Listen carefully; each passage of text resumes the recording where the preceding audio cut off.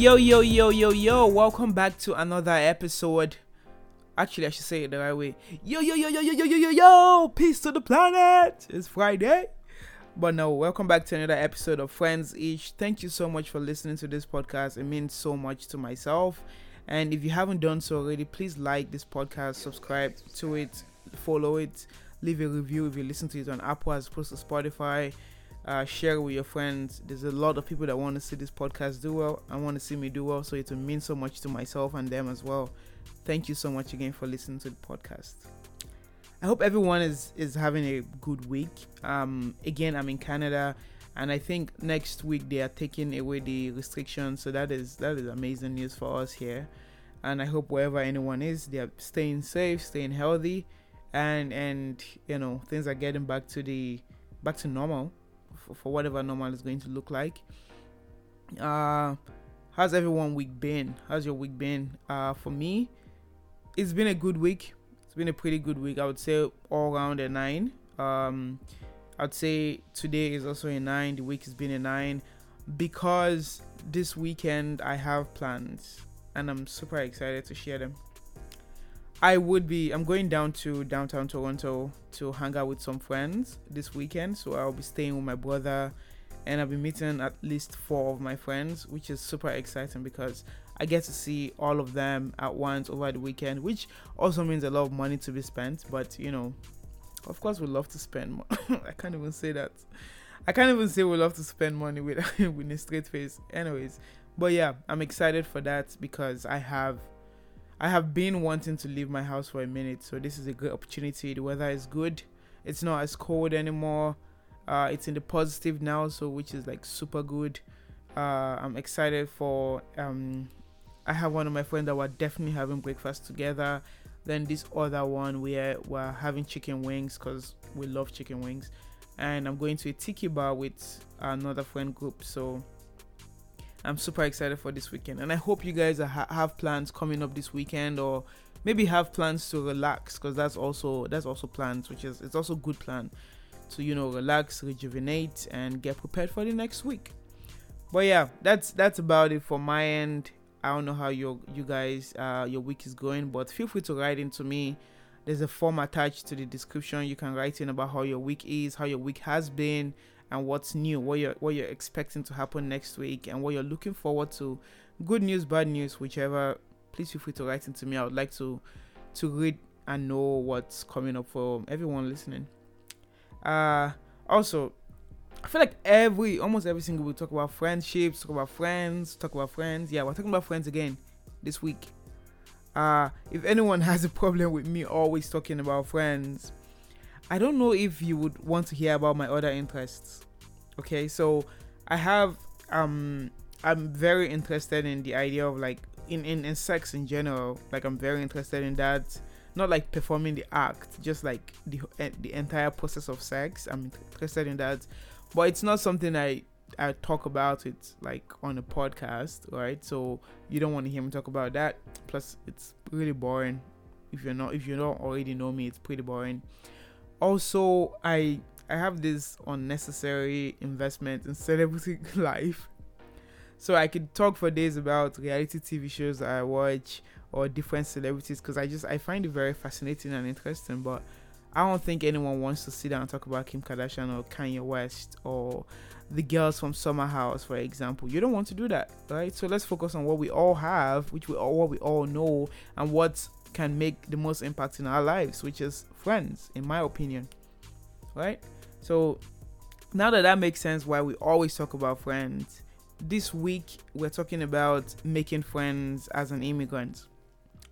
In case no one, I believe everyone should know by now, but I moved from Nigeria to Canada for school, so I am Nigerian, and I have stayed in Canada for, I don't know, a little bit over 6 years now, going to school, working and whatnot. So I guess I would be considered an immigrant because I immigrated from Nigeria to Canada. And I would share my own experience first as to how I made friends as an immigrant, which was pretty easy because everyone just really loved me, man. I don't know. I don't want to brag or anything, but people really like me. I'm a very likable person. I have one of those faces, that you just want to fall in love with. But no. When I came to university, when I came to Canada, actually, I went to college first because I was too young to start university. And I just, being in that situation, you gravitate towards people that you're in class with, people that maybe you have lunch with and whatnot, and you become friends with them. Not necessarily because you see something in them or you have similar values or any of those things. It's just because you're in the same environment, confined with them. Then I left that situation and I kept a couple of friends from that school, which was high school in Canada. I kept a couple of friends that I felt, we have similar values, we understand each other a lot, and then they are good people in my life, I'm good people in their life, and I kept them as friends. But I took a step back to make a quick division or subdivisions. So there's different kind of people that immigrate into a new space or leave their country to a new country that I'm aware of anyways. First, there's the student, and when I say student, I mean like first year student. You're going to a new place for the first time to go to school. Like your purpose of going there is to go to school. So there's that group of people. Then there's what I like to call big students. So big students are people that have done their undergraduate degree or they have their first degree from their home country, and then they move to a new country to get like their master's, their PhD, or just further education like a diploma or a degree certificate. So those are, I call them big students because they've been students before. Now they're just upping their student status. Then there's the workers / professionals, right? So these are people who leave their home countries and go to a new place for work, for the purpose of work, for the purpose of starting a new job or a new experience or a new profession, and things in that line. So there's the workers / professionals. So I think there's actually only, obviously there's the marriage, which I have absolutely no idea about. I've never met anyone who has moved because of marriage. Like maybe I'm just too young to have met people who are married and are moving to new locations because of marriage. Maybe that's the case, but I haven't met anyone yet, so I'll just keep that in mind. But I know that exists people who move because of marriage. Then there is this one is not part of the class, but this one exists. There's the people that went to the new country to visit and proceeded to stay in the country after their visit expires. Those ones, I'm not going to talk about them because we don't want to give any government the inclination that there's people living illegally in their countries, right? So we're not going to talk about those people that have, overstayed their welcome as visitors, but those ones also exist. And also I would not know how those ones make friends because I actually do not personally know people or anyone who is in this situation. But let's go back to the first category, which is people that move in for students, first year students. You're fresh and out, you're excited to go to university. You don't quite understand the horrors of going to university. You're just excited to be there. Those ones that I like to look at them as, I like to call it wishful thinking. Like you're super excited, you're pumped to go to school. I can't wait to make new friends, to I don't even know what the good things about university is other than make new friends. These ones, they have it the easiest, which is what I had in my situation. You have it the easiest because you're still young. People are still trying to make their friends. People are still trying to get to know people. So there is like, first of all, there's the willingness and there's the availability of friends. You get what I'm saying? You're willing to make friends. There's people who want to be friends with you. There's people who want to make new friends. There's all of that options available. So this is an ideal situation. If you're young now and you're trying to make friends, just know you're in a good place to start making friends. So moving to a new location as a first year student, there's different resources for you. First, you have like orientation, right? You go to a new school, they have orientation. Orientation is where most people make their first friends or their first friend groups, because you're thrown into this situation where relatively almost everyone is new. Even if there are people that are from that country, that doesn't necessarily mean they came to that school with their friends from high school, right? So it might be, oh yeah, I moved 2 hours away from home to this university, so I don't even have my friends with me. That might be the person's situation. So everyone is somewhat in the same boat, for lack of a better term, right? So in that way, you can meet people, make new friends immediately, talk to new people, and get to know like different people and know, oh, these are people I want to be friends with, whatnot. Then there's also the classroom setting. I did not do orientation during my first year because I just thought I was too big to be doing orientation. I don't know what was wrong with me. I was just like, yeah, this is beneath me. I don't need to do this orientation. Like, I went as far as to not live in residence because I was like, I'm not going to live in no dormitory. Like, what? I'm getting a condo. I was always feeling myself back in first year. So I did not live in residence, and hence that first orientation situation would not apply to me.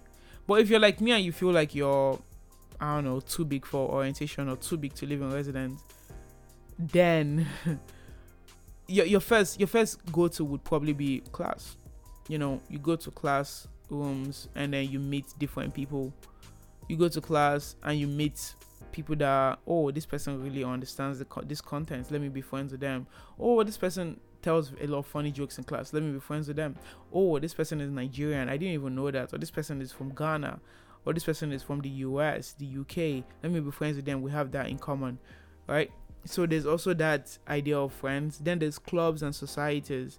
Clubs in the sense that not like nightclub, not party. Clubs more so like school, like maybe the basketball team, or I don't know, there's a yoga club in your school, or in my school we had chicken club, or you have like finance association, or the women in dance, or women in tech. So you want to join clubs that resonate with what you want to do, what interests you, and I guess maybe what you want to learn, like a new thing you want to learn. You want to join those kind of clubs, and then that way you meet people and make a bunch of friends. What else? There's so many other ways you can make friends as a first year. You can do sports, you can join dramas, you can join classes, it's just a lot easier if you're a first year student coming from like a different place. Then there's the big students, those that come from masters and PhD. So my older brother is actually part of this category, and then I found that he found it a little bit difficult to make friends when he came from Nigeria to Toronto. And maybe because he went to Toronto. Toronto is such a big city that like there's just way too many people, and then it might just be difficult to find your people. I think that might be one of the reasons why he found it a bit difficult to make friends. But if you're in a situation where you're moving to a new region for school, for further education, and you're a lot older, let's say you're like 24, 25, so you have your friends from back home. Now you're going to meet people that also have their friends from when they were in university. So they might not be like, the willingness to make friends is lower than in the first scenario, right? The willingness to make friends is a lot lower. People are not just open. People have been hurt before, for example. They're not as open as they would be. They're not as open as they used to be. Yourself, you're not as open as you used to be as well. So in this case, this is really where that interpersonal skill that you've built in your younger life, which is like all through your first degree, your first diploma, whatever, this is where you get to use it. This is where it comes in play. Things like great communication, teamwork, like different characteristics that you've built for yourself, different skills you've added to your toolbox, for example. So I would say you want to put yourself out there. This is where you really sell yourself. You want to make friends, you put yourself out there. You need to convince people why you are an added value to their life. This is not a situation of if you don't want me, whatever, if you don't want to be friends with me. No. You need friends.